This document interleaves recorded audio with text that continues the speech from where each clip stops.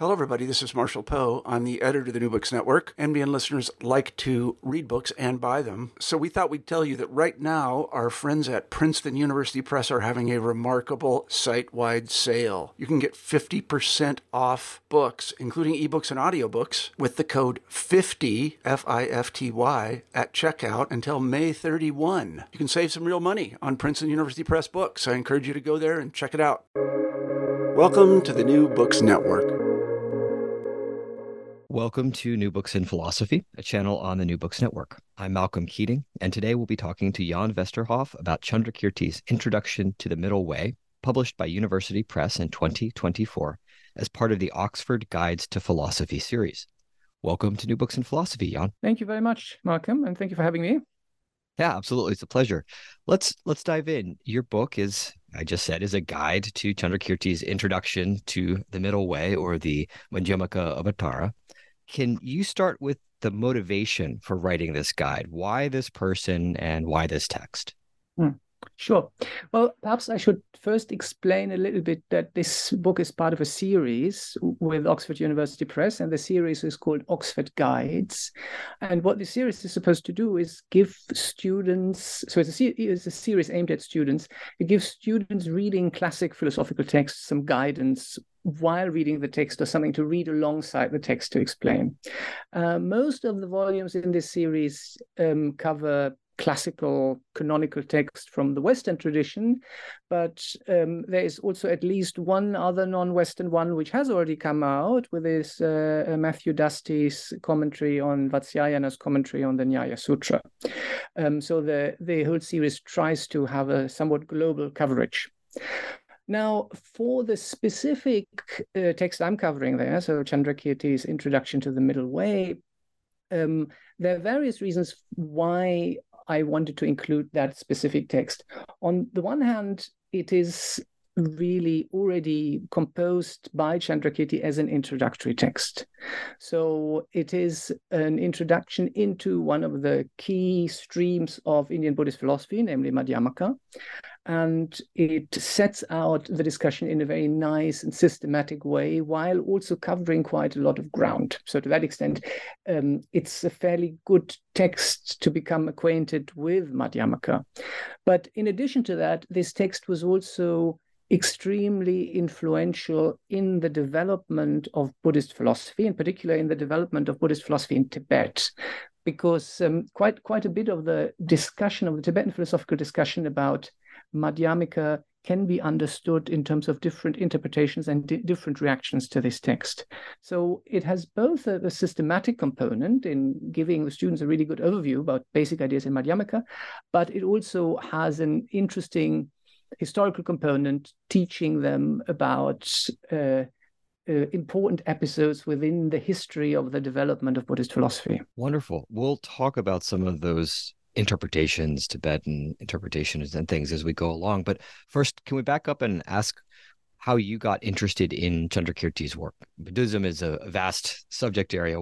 How did you get to Candrakirti's text? Well, my interest in Buddhist philosophy started and is still very much centered around Madhyamaka, which is one of the main schools, or two main schools of Mahayana Buddhist philosophy.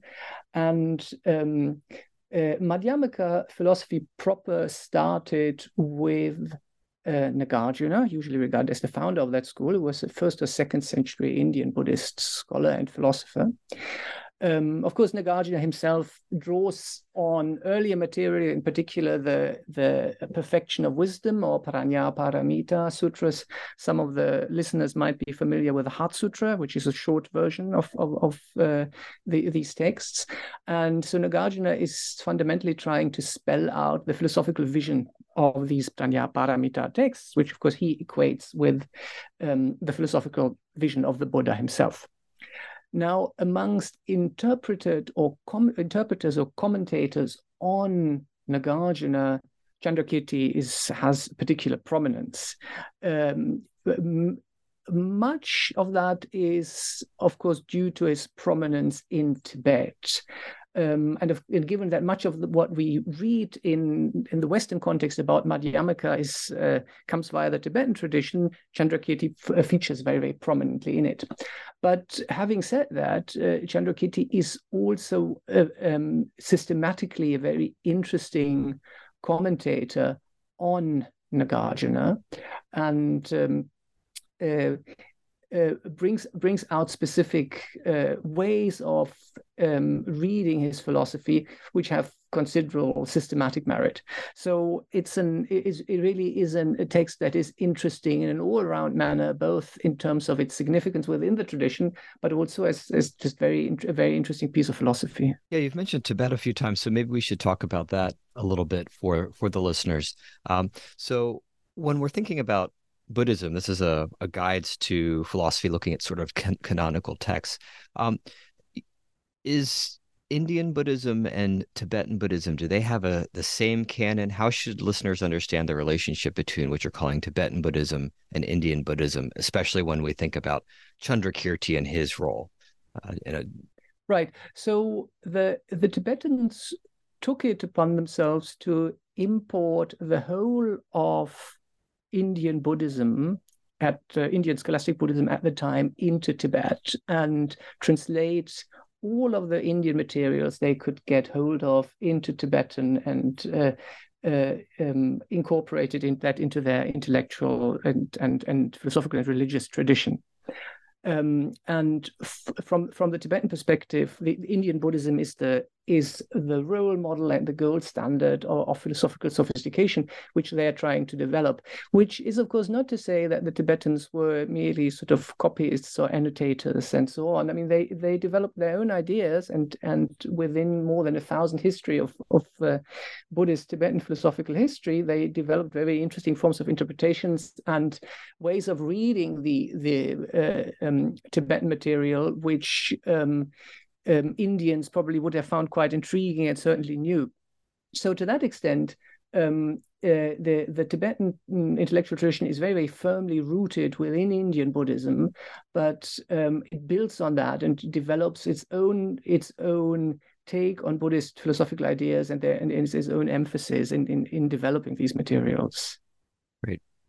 So Candrakirti, then let's go back to him. And you mentioned that he is within the Mahayana tradition and he is a Madhyamaka. Can you unpack that a little bit for listeners who may not know what Mahayana means, what Madhyamaka means? Sure.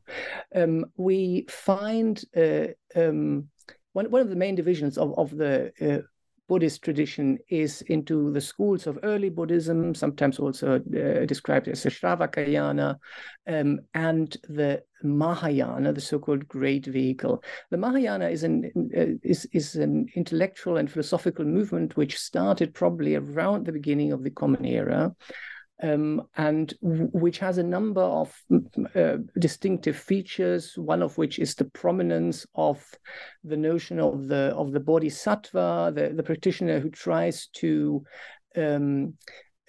become a fully enlightened Buddha and then also promote the enlightenment of all other beings. Right? So this is a very prominent idea here.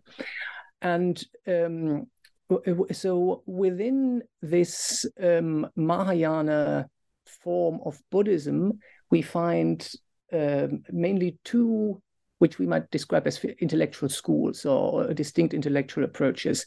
One is Yogacara, usually regarded as a form of Buddhist idealism.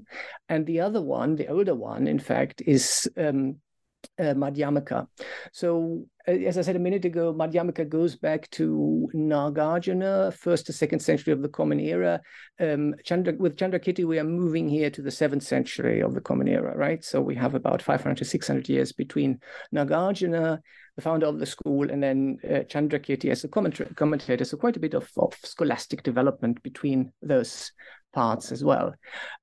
What is really, really important for the Madhyamaka school is the central notion of the theory of emptiness. So the Buddha described reality as having three fundamental and universal characteristics, namely everything is existentially unsatisfactory or suffering. Everything is impermanent, and everything is without a self. And this notion of the absence of a self or selflessness becomes developed within the Madhyamaka tradition into a universal theory of emptiness, which doesn't just say that persons are empty and insubstantial, but it extends this notion of selflessness or emptiness or insubstantiality to all phenomena, to all dharmas. And this fundamental, all-encompassing theory of emptiness is already prefigured to a certain extent in the Perfection of Wisdom Sutras, in the Prajna Paramita texts, but it then gets philosophically developed, first of all, in Nagarjuna and his works, and then also in later works that comment on Nagarjuna, such as Candrakirti. So the key notion that is discussed in various ways and form within this text, the introduction of the Middle Way, really is the notion of emptiness, both when it comes to the emptiness of the self or the emptiness of the person, and also the emptiness of all phenomena. And so listeners shouldn't think that this idea of emptiness that Nagarjuna and then later Candrakirti is taking up represents all of Buddhism everywhere, every time there's a particular innovation that's happening. How would you say? Yeah, I wouldn't perhaps use the term innovation so much insofar as these thinkers themselves wouldn't have considered their own work as innovation. So it's not as in Western philosophy, where we think you have, thinkers like, Kant and Wittgenstein, who did something completely new and were very clear that they did something completely new and had original ideas and wanted to defend them and portray them to their audiences. Whereas within the Indian scholastic tradition, certainly, what all of these scholars set out to do and thought they were doing was to explicate and explain the original intent of the Buddha's teachings. Now, that is not to say, of course, that there is no development within Buddhist thought. But I think what perhaps a better way of thinking about it than in terms of innovation might be in terms of the development of specific ideas that were already present in potential form within the Pali canon, say, or the Buddha's original teachings. So you can imagine that this, like a sort of, if you have the kind of wildflower meadow with lots of different seeds in it, depending on the specific soil, you have different flowers will sprout more strongly or more prominently than others. And I think we can understand quite a bit of Buddhist philosophical development by taking into account that these different schools focused on specific ideas that we all find in the Buddha's own teaching. So they didn't make up new things that they wanted to add there, but it's the emphasis and the development and what takes center stage and what is sort of pushed to the periphery that which makes the difference between these different schools. Right, that's helpful. Thank you. So emptiness is not a new idea, of course. It's mentioned and discussed earlier, how Nagarjuna and Candrakirti emphasize it and talk about it. We might want to say is new, but they would not say that. They would say this is there from the beginning, right? So that kind of leads me to this question about what is different in Candrakirti and what is familiar. This is a text about philosophy, the guide, that is, right? And so I'm wondering, what are some of the philosophical topics that Candrakirti takes up that people might recognize, and what is new? So emptiness sounds like a metaphysical discussion. This mention of bodhisattvas might seem a little bit unusual. How do you think about this question? What's new and what's familiar? Right. So two very important topics that we find discussed in the introduction to the Middle Way are the emptiness of persons or subjects and the emptiness of phenomena. So when we think about this in the categories of Western philosophical thoughts, we would say, well, one is perhaps the topic within the philosophy of personal identity, and the other one is really in metaphysics. So those are central ideas. I mean, there are lots of other subsidiary topics to do with epistemology and ethics and so on that also come into this. But I think these two claims concerning personal identity and metaphysics are really the key claims. So perhaps let me say just something briefly on both of those. So the notion of selflessness within Buddhism is the idea that there is no fundamentally or ultimately real soul or Atman that travels from life to life, or that even remains constant during one lifetime. Instead, what the person really is a rapidly changing aggregate of causally connected physical things or physical processes and psychological processes, the kind of stream of these kinds of events. And so part of the introduction of the middle way is a development and a defense and explication of this conception of a person against alternative conceptions. So this is one important part. The second important part, which I would classify more under metaphysics, is the theory of emptiness of all phenomena, not just persons, but all phenomena straight altogether. And Candrakirti has quite an interesting way of setting up this discussion, because he focuses on an examination of causation and argues that, okay, so if things existed in a substantially or fundamentally real manner, then they would stand in specific causal relations with other things. And he distinguishes four different causal relations in which they would stand. Either things would be caused by themselves, or they would be caused by things other than themselves, or they would be caused by both themselves and other things, or they would arise completely without any causes. So he's got these four different positions. And then he does something very interesting. So he wants to, of course, refute each of these four views of causation in order to show that in the end there's nothing left, and we can thereby, by ruling out these four ways in which a substantially real entity could arise, we can also rule out that there are any substantially real entities, because there is no way in which it can arise. And Candrakirti does something very interesting, because he connects each of these four positions with a specific Indian philosophical school of thought, and arguing that each of these schools endorses one of these views about causation. So he does two things at the same time. So he refutes a specific metaphysical conception, but he also refutes divergent philosophical views. And the discussions that he mentions here are, first of all, the non-Buddhist Samkhya school, which he associates with self-causation. Then the main Buddhist alternative Mahayana school, Yogacara, which gets a very long discussion that's associated with causation from other. And then the final two positions get a somewhat shorter discussion. The third one, causation from itself and others, is associated with Jainism.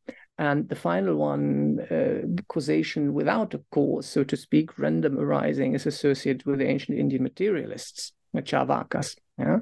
So Candrakirti then discusses these all in detail, and this raises interesting questions, both in terms of the history of Indian philosophy, so how accurate was his portrayal of these schools, to which extent would they themselves regard themselves as refuted by Candrakirti's arguments, and so on.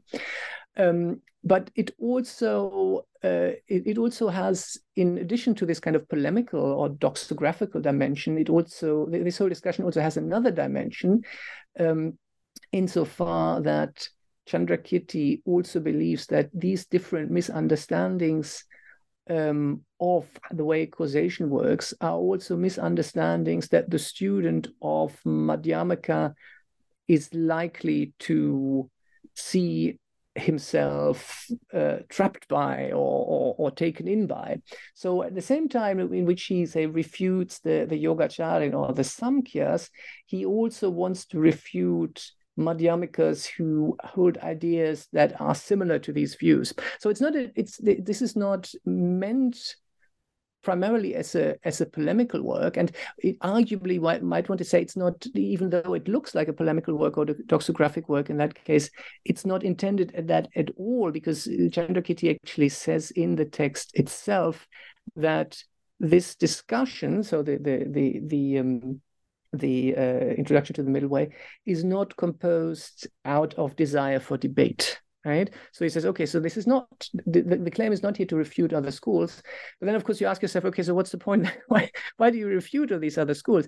And the answer presumably is that the Yogacara view or the Samkhya view and so on, they stand in for specific misunderstandings of the way causation could work, which keep you from understanding the notion of emptiness properly.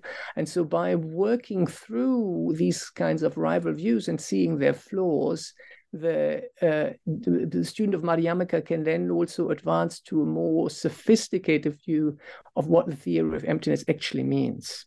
Right. And I think what you're describing there picks up on something that I didn't ask you about, which is the structure of the text and the relationship with the bodhisattva stages. Because if I'm hearing you right, one thing that seems a little different from how Candrakirti is laying things out, even though he's doing what a lot of modern philosophers do, think about the conceptual space, identify competing views, and so on. This is all in the service of a goal for practitioners of Buddhism and others who are trying to achieve some sort of soteriological, ethical sort of telos here. Could you speak to that a little bit? Maybe talk about the structure of the text too along the way. Yes, of course. So another interesting feature of this text is that it is at the same time an introduction to Madhyamaka, but also a mapping out of the entire Buddhist path. And this might be one of the reasons why the Tibetans were so interested in this text, because it also provides you with kind of an outline of the development of the career of a bodhisattva from the beginning up to perfect Buddhahood. And so the kind of structural template that Candrakirti adopts in order to structure his text is the so-called 10 bodhisattva bhumis, or bodhisattva stages, which are described in great detail in a Mahayana sutra called the Dasha Bhumika Sutra, the sutra on the 10 stages. And Candrakirti divides his text into these 10 sections, first of all, to connect it with these 10 stages. So the stages, what differentiates the stages are the kind of insight the bodhisattva acquires in these stages, and also their different kinds of abilities in helping beings that are caused by that. Now, what is important to notice also about the text is that its structure is in a way somewhat unbalanced, insofar as the length of the treatment of the different stages is very very unequal. So Candrakirti spends the majority of the text, far more than half, on the sixth stage, the sixth bodhisattva stage, the famous sixth chapter, and basically everything I've been talking about so far is in this sixth chapter. Now, this the Sanskrit name of this sixth stage is Abhimukhi, which can be translated as directly facing, or directly in front, or turned towards, or something like that. And what the bodhisattva turns towards at this stage is the realization of emptiness, right? So this is why all this discussion of emptiness and different forms of emptiness and so on is given within this particular stage. And so Candrakirti lays this all out in this discussion of these 10 stages, with a long discussion of the sixth stage. And then he finishes it off with a final section, an 11th section, with a discussion of the fully enlightened state of Buddhahood and different properties of the Buddha, and the qualities of the enlightened mind, and so on. So so to that extent, within the Introduction to the Middle Way, we can follow the entire trajectory of the Bodhisattva from the first stage, with is connected, of course, with a direct insight into emptiness. So this is where it all starts for the Bodhisattva. Then he works his way all the way up to the 10 stages, and then beyond the 10th stage up to the stage of fully enlightened Buddha. Yeah, so it's perfectly right. To that extent, it is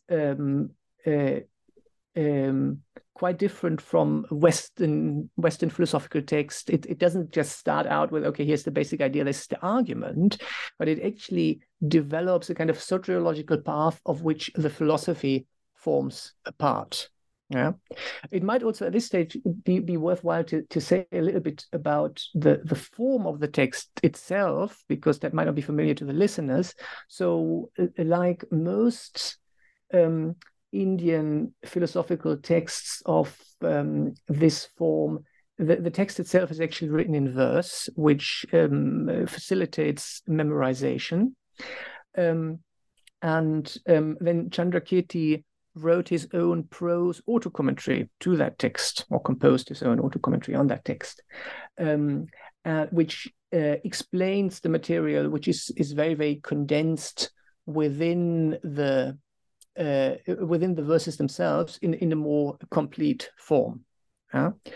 And so the exposition that I'm giving in this guide is more or less exclusively on the basis of the material that Candrakirti presents in the verses and the auto-commentary. There is, of course, a lot of subsequent discussions on later commentaries on the text and specific works on that text, which, however, form really part of the reception of the text. And given that this is a one-volume student commentary and not a multi-volume project, I'm focusing very much on a sort of an imminent reading of the text, which focuses on Candrakirti and his own commentary, rather than on what later perspectives on the text might tell us. Great. Let me pick up on another theme that might be interesting to listeners, and I think is important in this discussion. So, so far we've been talking about Candrakirti's arguments and his views as if there's just a question of whether they're true or false. But of course, there's a distinction between conventional and ultimate truth that is important in the text. And you talk about how we can't know ultimate truth or even express it. It's ineffable for Candrakirti. So I'm curious, can you unpack a little bit about what this distinction is between conventional and ultimate truth for Candrakirti? And then how does his view, his claims, how do they fit in here? Is his view not something that is ultimately true? How do we make sense out of that? Right. Yeah. If you can. Yeah, sure. I mean, the distinction between the two truths is one of the most important or widespread hermeneutical devices within Buddhist philosophy. And to put it very briefly, the distinction between the two types of truth is the distinction between the way the world looks to us within the context of everyday reality, that's the conventional truth, and then the way reality looks from the perspective of a fully enlightened Buddha. Yeah. Now, what characterizes conventional truth is that it is the perspective in which we operate, and at which the perspective from which pragmatic truth and functionality are important. It is, however, the perspective of beings who are trapped in samsara, in cyclic existence. So it's not the perspective of a fully enlightened Buddha. And ultimate truth, the view of things in terms of that perspective of a fully enlightened Buddha, is of course the goal that we want to achieve, or the Buddhist practitioner wants to achieve by working through these bodhisattva stages. Now, how exactly to characterize ultimate truth is, of course, an extremely complex question within Buddhist philosophy, especially given the fact that language and concepts and everything that goes with it is very much located at the level of conventional truth. So the idea to which we can actually get a conceptual framing of something which is beyond conceptual framing is quite complex. And this brings us, of course, into one of the key problems of interpreting Candrakirti's Madhyamaka, and that is the question of what precisely he takes to be ultimate truth, or the Buddha's perspective on the world to be, and how that influences also his philosophical methodology. So Candrakirti's Madhyamaka is usually within the Tibetan tradition read as being the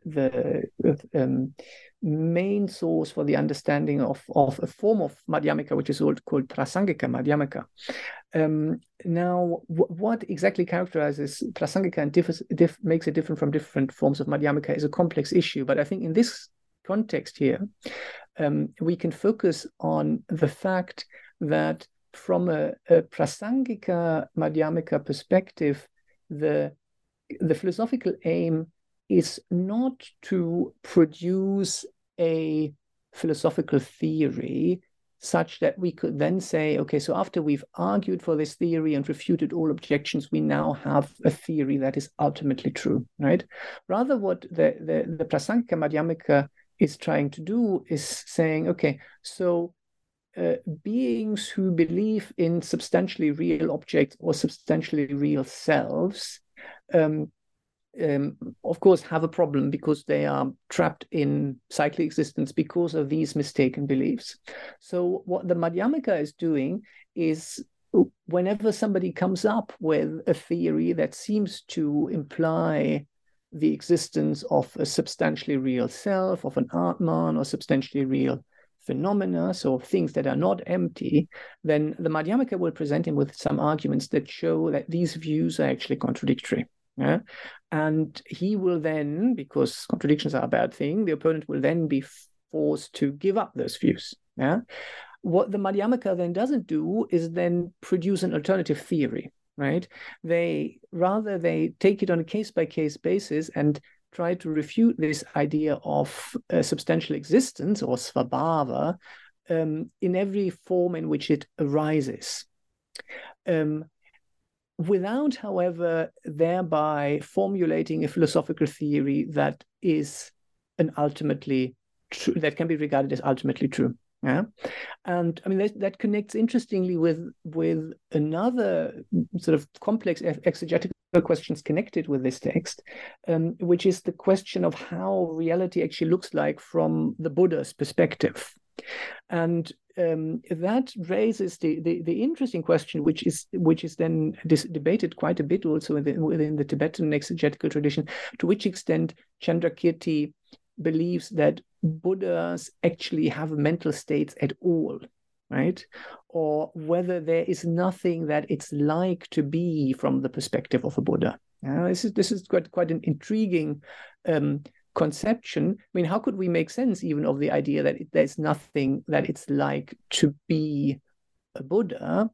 Well, the one way in which you could play that is by saying, look, this whole idea of the existence of the Buddha, or the Buddha's activity and the Buddha's teaching and so on, are really projections by the minds of the practitioners or the beings who are still in conventional reality, right? But there is nothing that it's like from the other side. There's nothing that's like from the perspective of ultimate reality.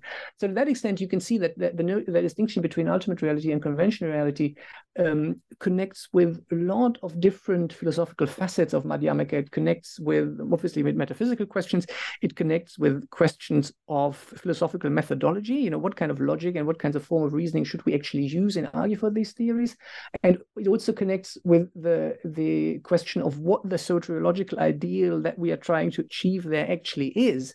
Is it some kind of superior mental state that is completely free from suffering and delusion and so on, but is still a mental state that has something that it's like to be in that state? or is it something that is very different and isn't a state at all? There's quite a lot in there. I'm thinking now about the mention that you had in the introduction of Taranatha's account of the debate between Madhyamaka and Yogacharans, Candrakirti and Chandragoman, right? And I'm curious here. Here we have two traditions, two representatives of two traditions that are in opposition, certainly at the level of conventional truth.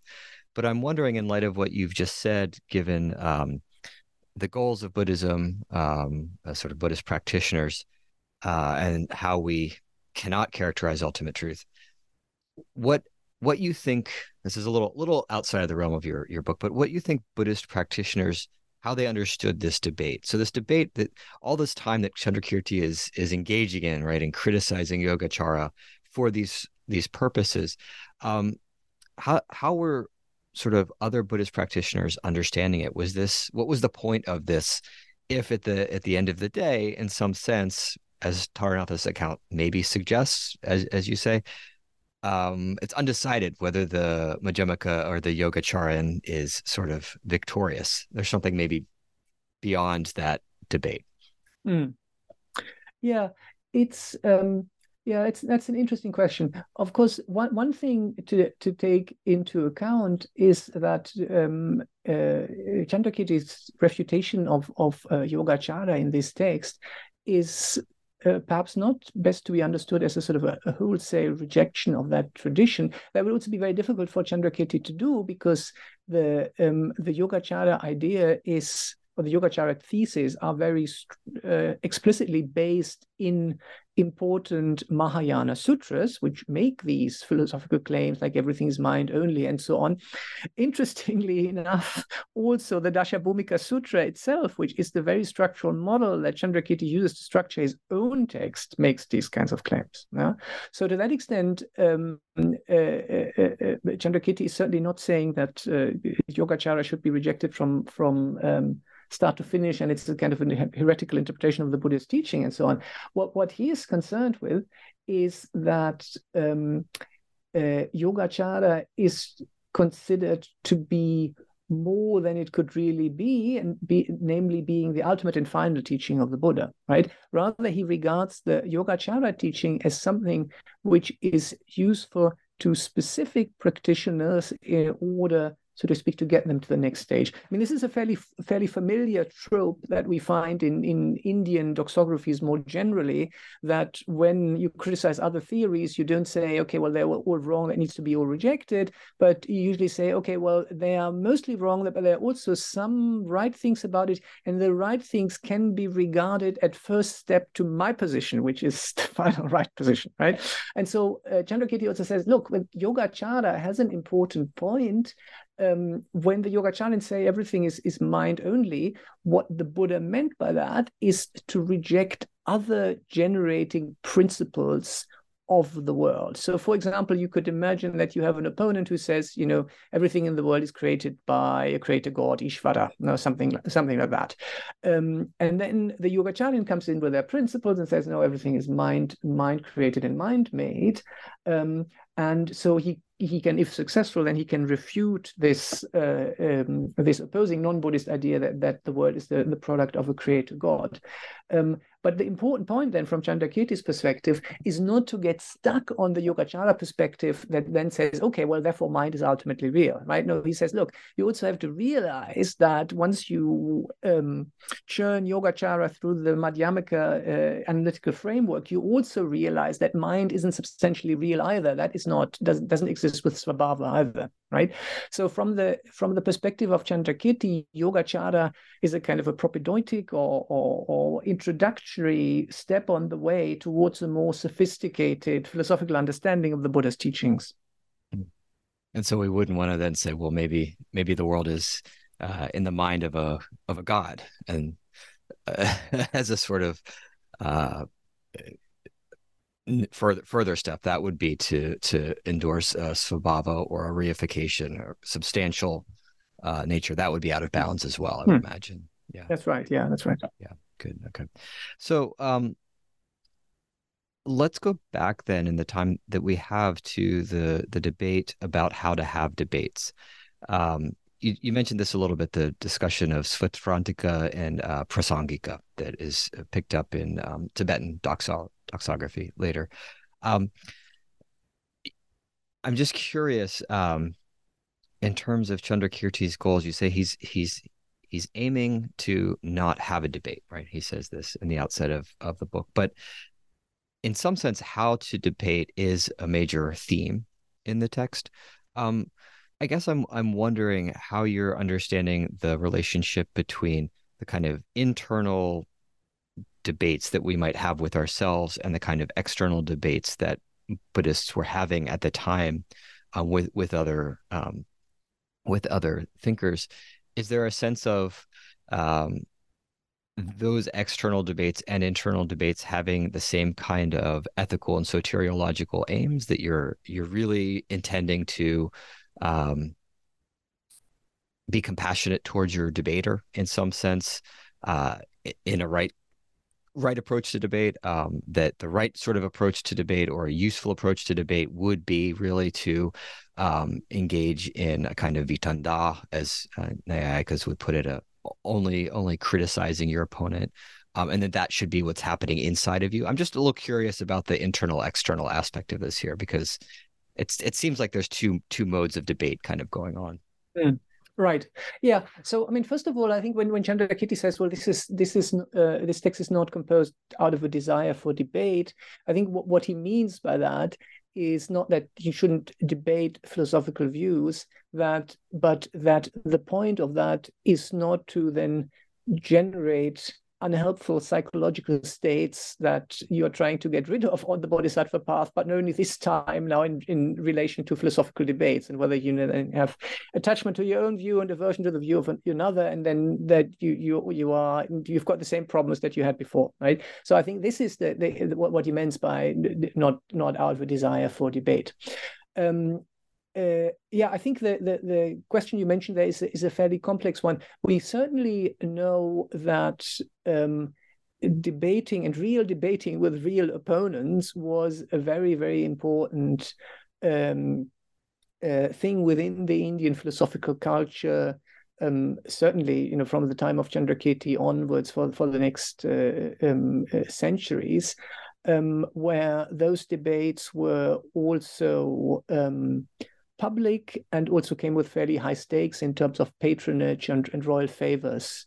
David Eckel once wrote somewhere and said that the debaters of ancient India were the kind of rock stars and sports idols of ancient India. So I don't know to which extent that is true, but what is certainly true about this characterization is that this was a kind of high stakes business which was had important practical implications, and to that extent it was important for each of the schools to be able to defend their own views according to a set of debate rules that would be accepted by all parties, because otherwise you can't have a debate, right? If you don't even agree on the rules. Yeah?